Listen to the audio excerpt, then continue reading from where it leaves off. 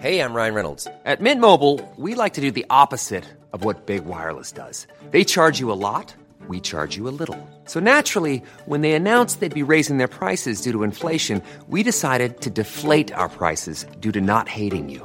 That's right. We're cutting the price of Mint Unlimited from $30 a month to just $15 a month. Give it a try at mintmobile.com/switch. $45 up front for 3 months plus taxes and fees. Promo rate for new customers for limited time. Unlimited more than 40 gigabytes per month. Slows full terms at mintmobile.com. Now's the time to save 30% on wedding jewelry, only on BlueNile.com. Make sure your wedding ring is the one with your pick of diamond and lab-grown diamond bands, all hand-finished and graded for excellence. Or surprise her with something blue she'll love for life, like a stunning pair of sapphire earrings. Blue Nile's jewelry experts are available 24/7 to help, from fit questions to style advice. Right now, get up to 30% off at BlueNile.com. BlueNile.com.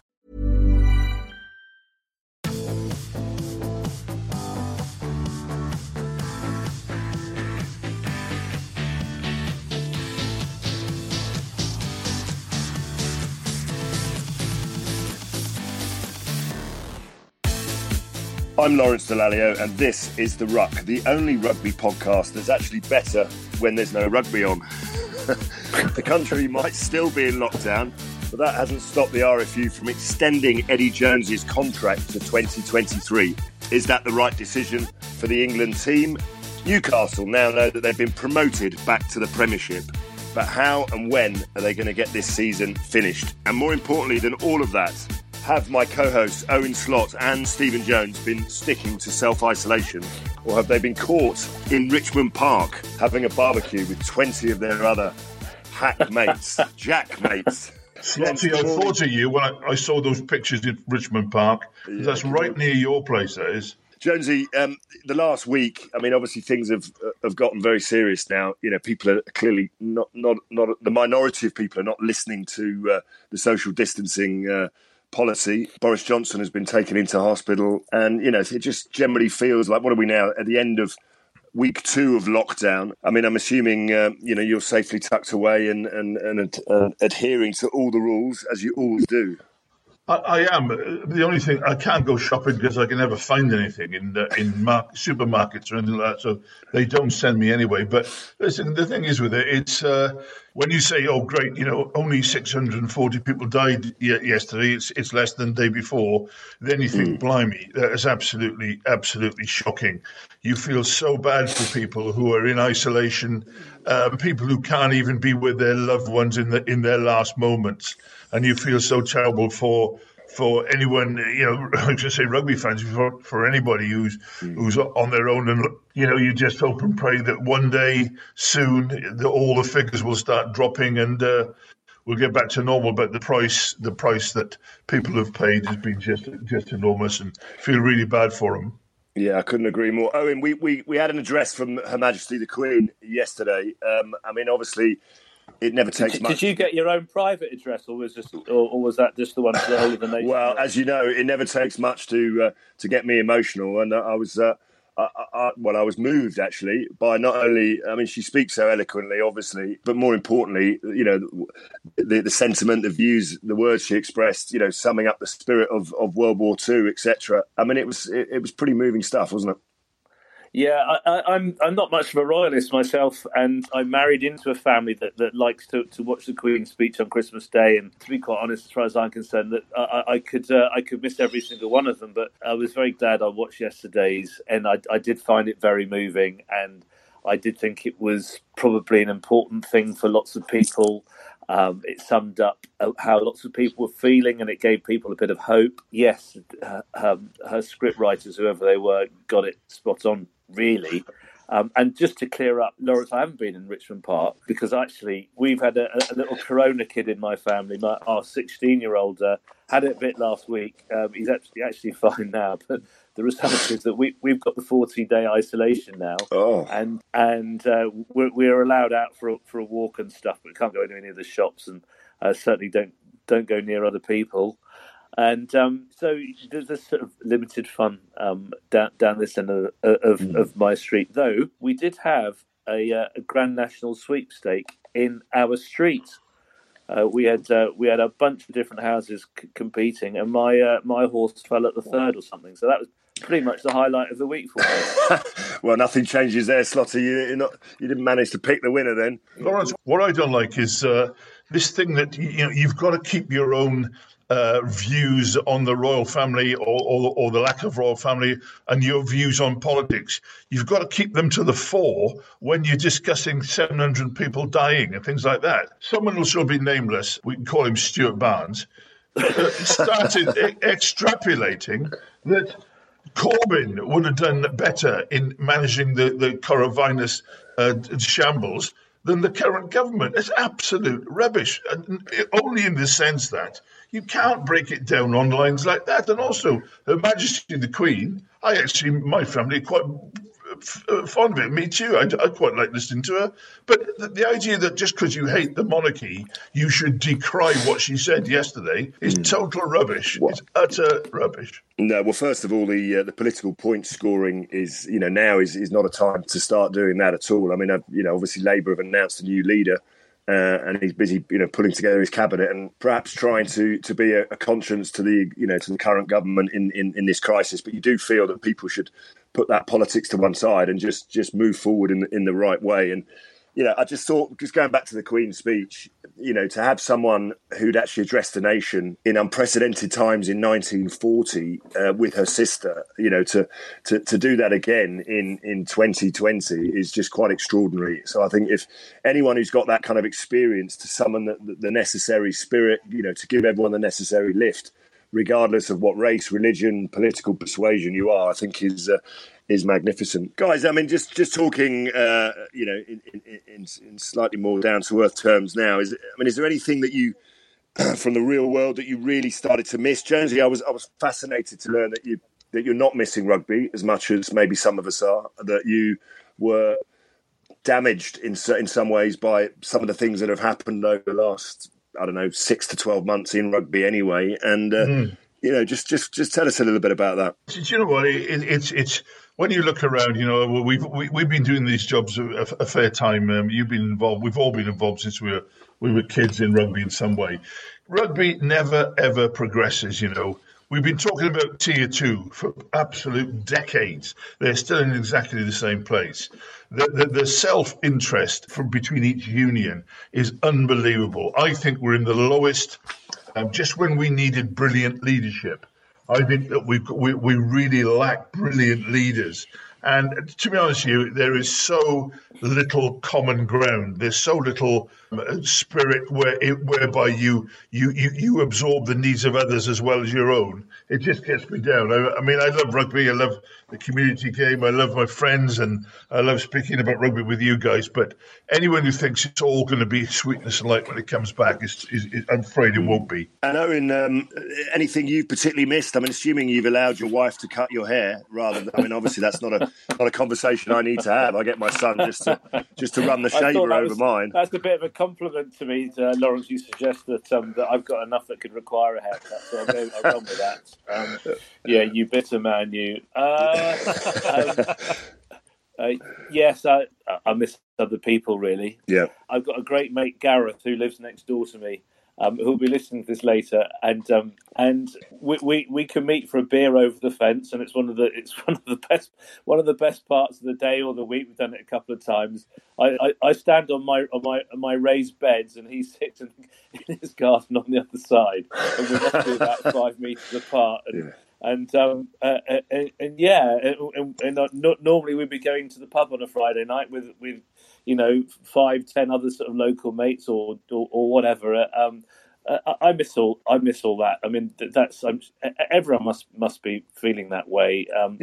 Human beings, we're born of a social bent, particularly people who listen to this and like rugby. It's a part of the territory, isn't it? And I think a lot of people are discovering that we're quite resilient. We're also probably discovering quite quickly that the little cracks that can appear in lovely family relationships as well. Yeah, very much so. But yeah, it's society. Society's stopped. We become little tiny units, and it's hard and it's testing for everyone. And I just hope some people will find that test ludicrously hard to endure, and I just hope that the very large majority get through it the other side in one piece. One phenomenon of this time, and you could say, I would say this, but newspapers have suddenly come back into fashion in the sense that you can't really spend time going out to pick them up. No, our newspapers, the Times and Sunday Times, we've got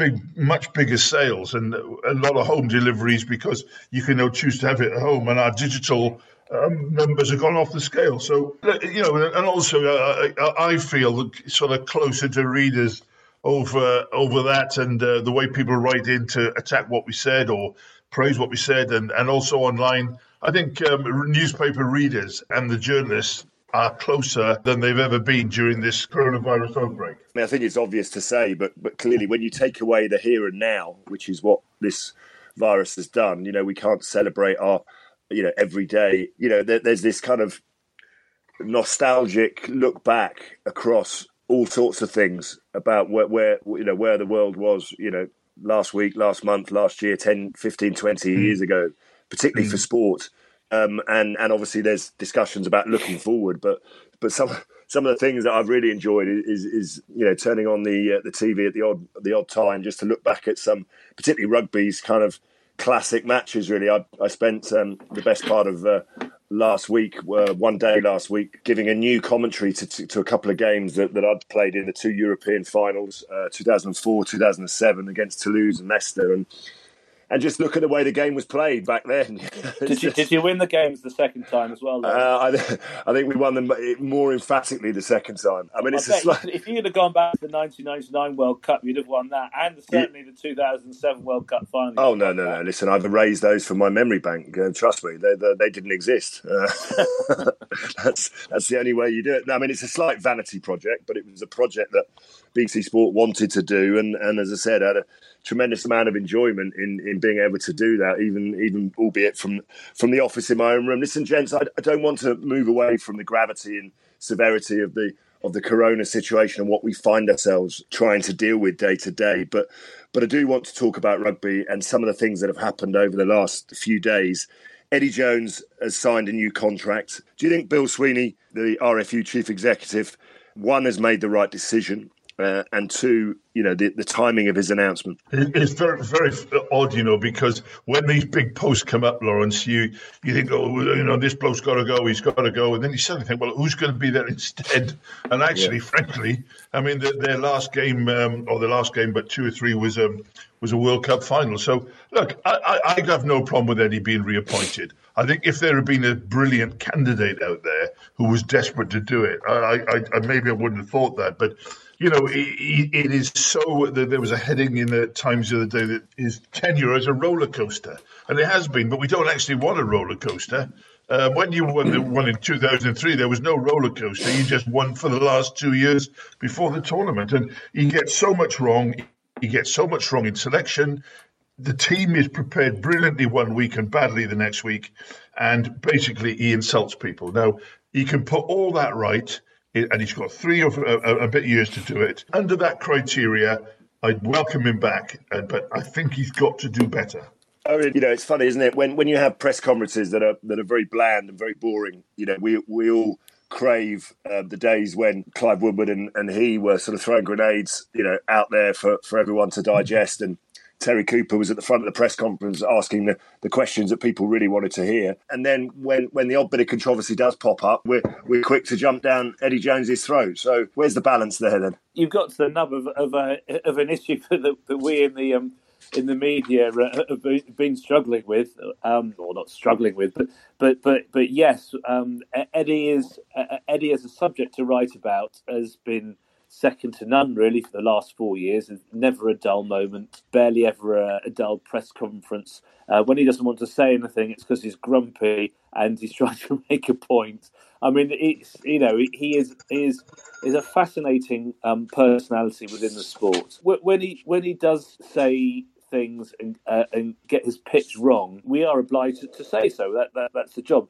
But at the same time, if he was to go, then we would be losing a lot of colour off the back pages. So we'd have to deal with that. And one thing you mentioned, Lawrence, about the the timing of the announcement is that I was slightly surprised that that when the announcement was made on Thursday last week, that there were some people going, "Oh, it was distasteful to announce something like this at this time." And I think it's right that we're all being very sensitive about what news and what's is out there and what's celebrated and what's worth celebrating at the time. But I just didn't have a problem with that. The RFU have been in the process of reappointing him, as we know, ever since early November after the last World Cup final. It was sort of inevitably going to happen. And I didn't really see why it was such a bad thing, that there is a terrible thing happening to our country and to the planet at the moment. But I didn't see a problem in releasing this news and giving people something else to talk about and think about for a while, which is effectively what we're doing on this podcast, isn't it? No, listen, I totally agree. Look, Eddie Jones's record is the highest. He's had the most success in the history of any England coach, and as you say, Stephen, unless there was a glaringly obvious candidate to even rival him, I think it's a really, really good decision. I've got no problem with the timing of it. I think now what we do need to see is Eddie Jones given everything he needs to take that next step and make this England team one of the best that's ever been. But also, I think the RFU and Conor O'Shea, and I'm sure that they will be thinking about this, need to get a really proper succession plan in place.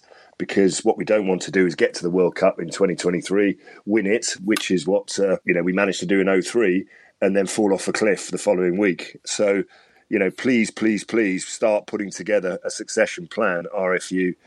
Don't just sit and be proud of the fact that we've reappointed Eddie Jones, who's a brilliant coach and a good man, and now start to think about the future. And that's one thing I'd really, really ask for. Lawrence, can I ask you one? I'd love your opinion on this thing, because Jones, you mentioned it before, and for me, it's the bit that I don't quite get with Eddie is this consistency thing. Eddie's very quick after England have had a defeat or a bad performance to say, "Oh, it's my fault. I got the preparation wrong," and that's just kind of like a trick to take pressure off the team, etc. And it's kind of ignore that, but. I do find it strange that England under Eddie have had so many wins, a lot of very big victories, but then every now and again they'll come out and they'll just be way off it. They'll be brutally exposed. The World Cup final is the most obvious one. And can you as a former player who played under lots of different coaches, can you accept that as just part of the sporting life, that sometimes it doesn't go right, or do you look at Eddie's reign with England and go, well, probably happening too often, or maybe it's happened so many times it won't happen again? What do you make of all that? Well, I mean, statistics are misleading sometimes. I mean, England have had this sort of incredible consistency, and they have won things. And let's not move away from that. They've won a Grand Slam, they've won a title. The apex of their success under Eddie Jones, and you've got to remember when he took over, they were rock bottom. They were the first team not to qualify in their own World Cup into the knockout stages. And he made a pretty immediate impact. The apex of that success was the Grand Slam, and then the wonderful 3-0 whitewash in Australia of the Australian team.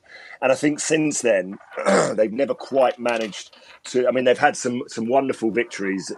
I think about the performance in Ireland in the Six Nations and the one in the World Cup against New Zealand. Probably are two of the best 5 performances I've ever seen from any England side, bar none. But they've not managed to sort of reach that apex again in terms of the way that they play. So I know we hear a lot from Eddie Jones. What troubles me a little bit is we don't hear enough from the senior players. And by that, I mean, the strong, forthright opinions of those players, which clearly they have.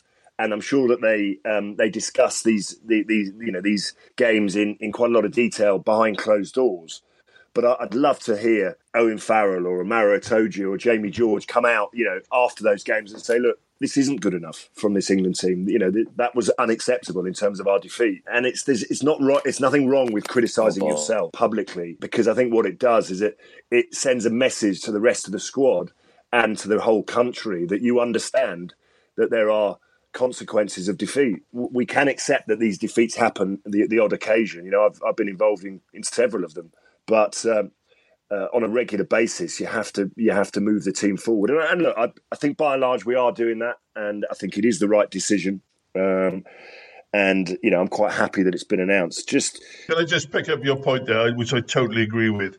This England team, if ever an England team in any sport could ever be anonymous, this lot are anonymous, and I feel sorry for the individuals.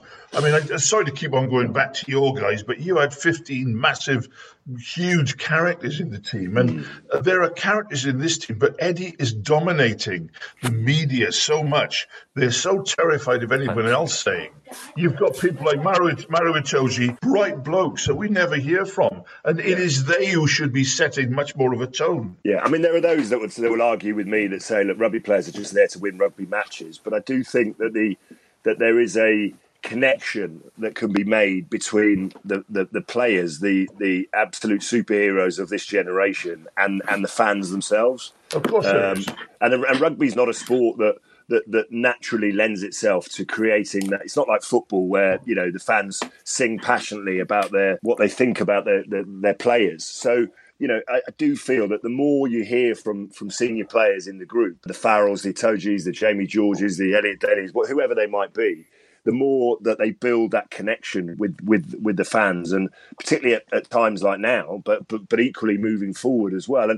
And to speak to fans in the good times when you've just won, but also in the bad times as well, when you might have lost. And I do feel that I'd love to see the next chapter of Eddie Jones, maybe just a little bit more of that front window being shared by the players, because ultimately they're the ones that are going to go out on the field and do it for England.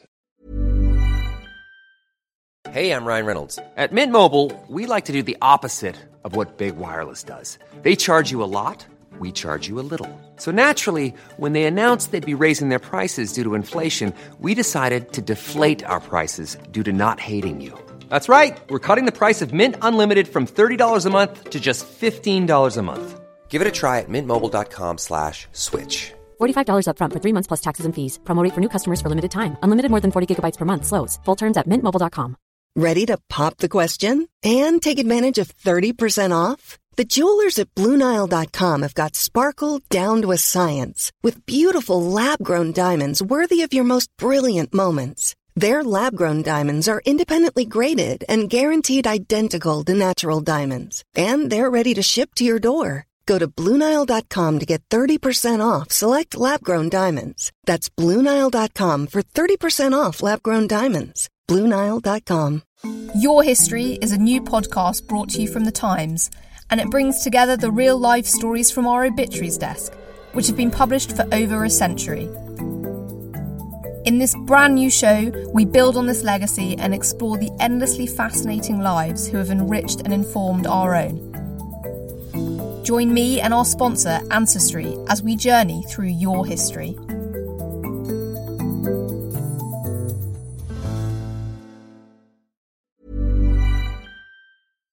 Gents, one team that is moving forward, we now know, is Newcastle. They win the championship. The RFU confirmed the final positions in the championship, and of course they confirmed Newcastle's promotion to the Premiership. I mean, what does everyone think about it? It's not just the championship, but also it's up and down the land. They've come up with a mathematical formula, and naturally, and rather unfortunately, there's some winners and losers. I mean, do you think by and large that was the right thing to do, and it's kind of been handled in the right way? I mean, you do need an exit strategy, and it would appear that they've come up with something that is clearly not going to keep everyone happy, but it's probably the right thing. Well, they could have just called the season. They could have called the season off basically and said no Premiership and no promotion relegation. We'll carry on. We'll start again next season. But I think that would have been wrong, and that would have been very hard on Newcastle in particular. So I think they had to do something, and I can't really see any problem with the way they worked it out. So I'll tell you one thing that I thought was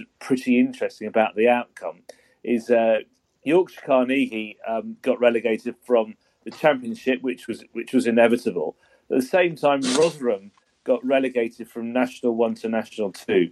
And that void of proper rugby in Yorkshire, or professional rugby in Yorkshire, is just looking worse and worse and worse. And Yorkshire have still got Doncaster in in the Championship, but that is all that's left. Very worrying. Lads, the thing is, I think it is a clumsy way of doing it. It's bringing a huge drawbridge down with a clunk. It's very clumsy, and the teams I feel sorry for are, obviously the teams. There are teams who've led or they've done really well throughout the season in every league, but there are always some who come late, either because they deliberately timed it and there is no capacity for someone to come late.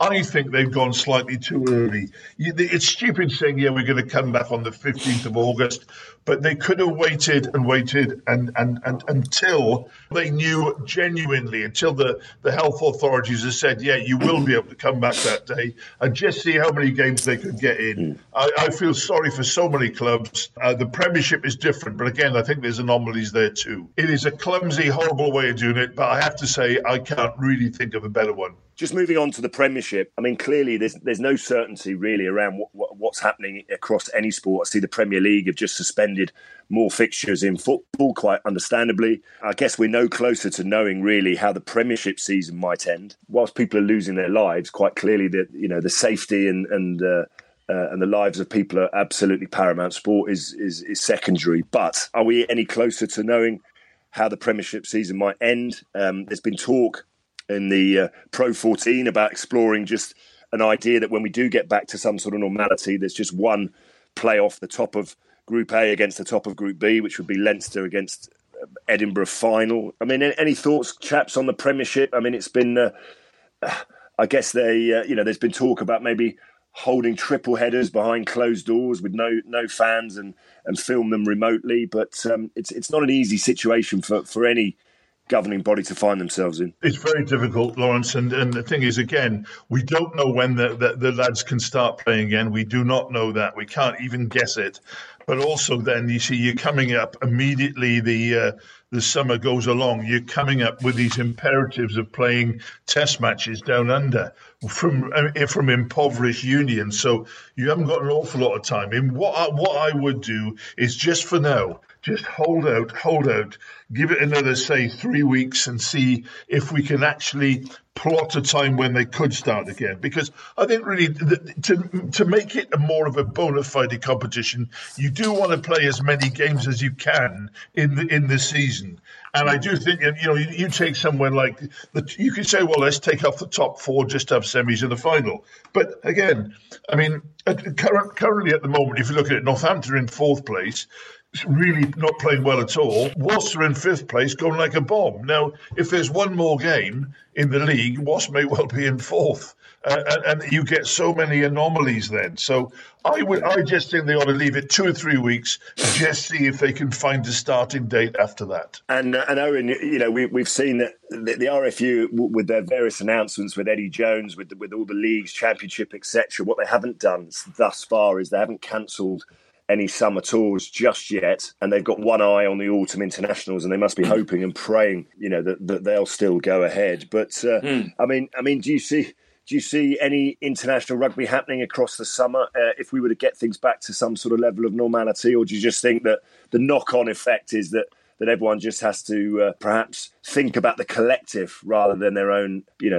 individual situation? There's been quite a lot of talk between all the nations about what to do now. What I'm told is that Southern and Northern Hemisphere are coordinating better than ever, if you like, because we all need each other more than ever now. It's there have been times in the past where the Northern Hemisphere have been basically sticking two fingers up to the South, saying, we want to become big and strong, and we're not necessarily out here to help you. Well, we can't do that on our own up here anymore. As you say, in England, the RFU, they need those big Twickenham games. Same for all the games going on at the other Celtic nations. So some kind of a solution has to be found out that works out for everyone. I mean, what are the chances of England going to Japan in July or Ireland to? Was it Ireland to Australia and Wales to New Zealand? I think. I mean, that I don't think that's going to happen. I'm not quite sure how lucrative those games are. So the Southern Hemisphere needs to be prioritising getting their season back, and then we've got to get some kind of an autumn or December programme or whatever it is. The game needs it in every respect. Just but primarily, if that's not the wrong word, but the game needs it for that economic shot in the arm, because without those big Twickenham games, the RFU are well down, and so is everyone. World Rugby are, quite rightly probably, they're targeting two nations who are in real trouble. One is the US, who've filed for bankruptcy. The other one is Australia, who've been really struggling for ages. But it is slightly odd that the worse your performance is been, the more access you have to funds. I mean, the Australian Rugby Union made such a disastrous mess up of everything down there. They just signed another contract to go in Super Rugby, which none of the players, none of the coaches wanted. And it's strange that sometimes you reward people who've not done very well. But on the other hand, we do want to keep Australia and the USA going. But I'm sorry, maybe I'm slightly cynical here, but I think that this great new bonhomie, as soon as people get around the table and demand home internationals, I think that new sense of spirit of togetherness will go straight out the window. Owen, do you share that sense of, slightly cynical view that people are talking a good game now, but maybe when things get back to normal, they're just that self-interest will take over? Sorry, I stopped listening for a little bit there. That's quite all right. We were very boring anyway, so there was nothing we were adding of significant value. The reason I did that is I'm just reading an interview. I was trying to get hold of this beforehand that Bernard Laporte's given to Midi Olympique this morning. We should maybe finish by discussing it a little bit. Because he's saying for weeks, so we know Bernard Laporte's running with Bill Beaumont to be VP, to Bill Beaumont's president in the next round of elections for World Rugby. And he says in this interview, for several weeks I've been working with Bill Beaumont on the restructuring of the international calendar and create a new window dedicated to clubs which would allow the creation of new international competition, the Club World Cup. This will be included in our manifesto, which will be sent this week to all the federations.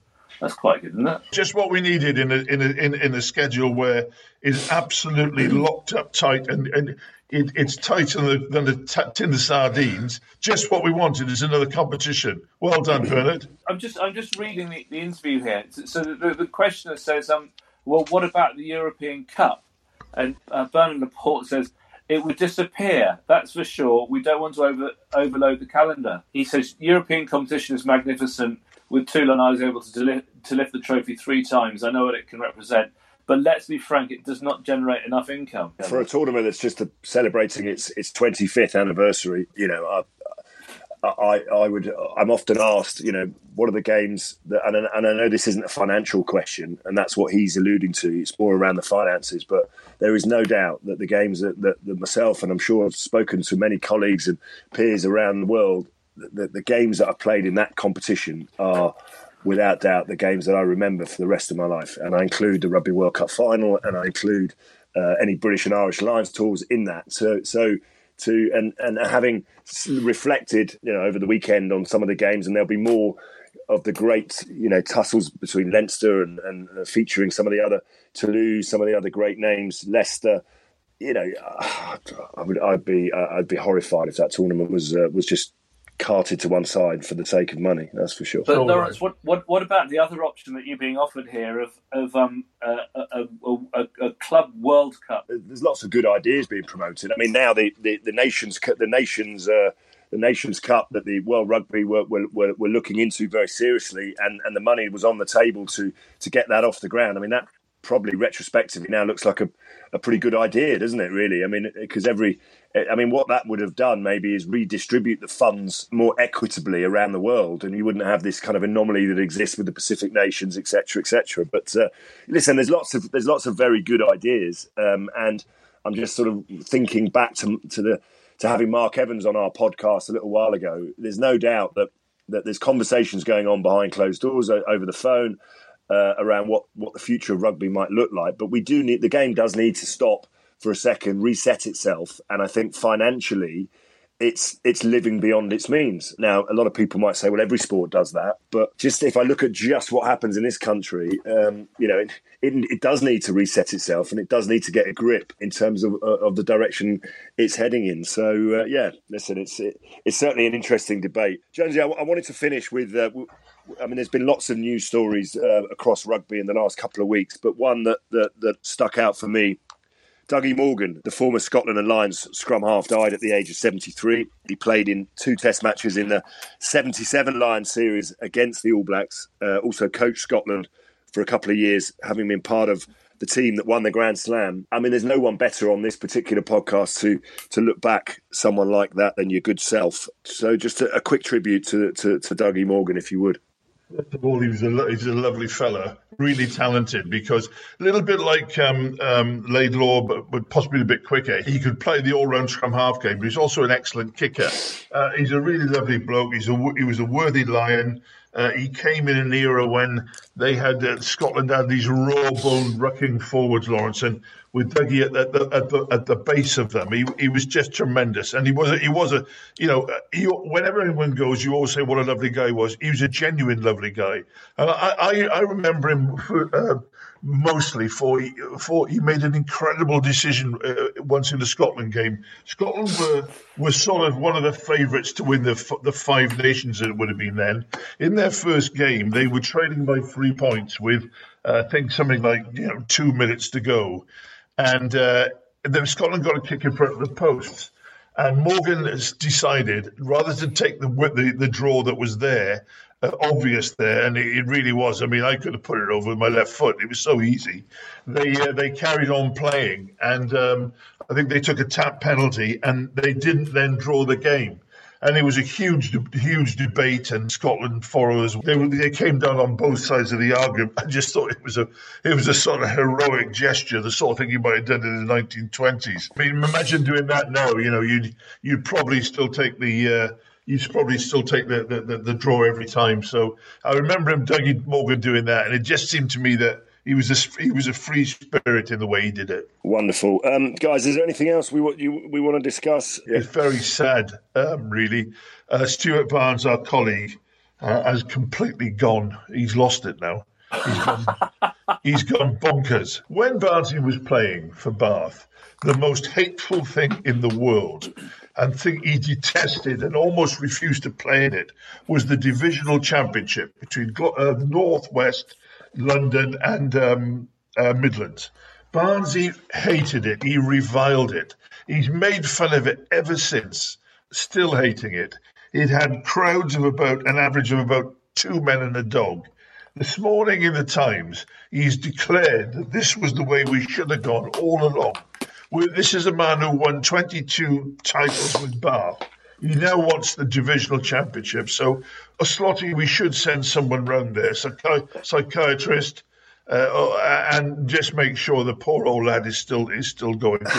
Honestly, he's struggling with the isolation a bit, you reckon? Well, I think he is. I mean, he ought to be in isolation after the virus is gone, if he's coming out with that rubbish. Jonesy, he's obviously had the same attack that you had when the Saracen story broke. So clearly, you can recommend someone to help him a little bit, really. So I'll be give me 2 or 3 weeks, and I'll be returning to the story. Don't worry. Lawrence, you poked the old bear there, mate. Well, I know. My thanks to Owen Stott and Stephen Jones. We will continue to make the ruck every Monday for as long as we possibly can. Stay safe, everyone. Stay well. Have as happy an Easter as you can, and we'll be back next week.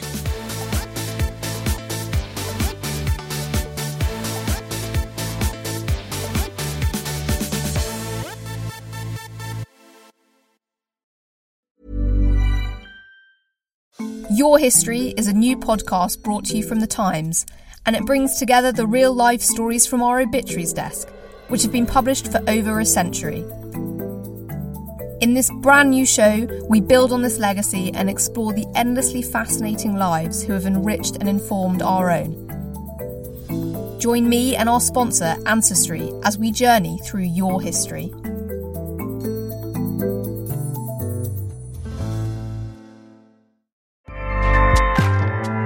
Acast powers the world's best podcasts.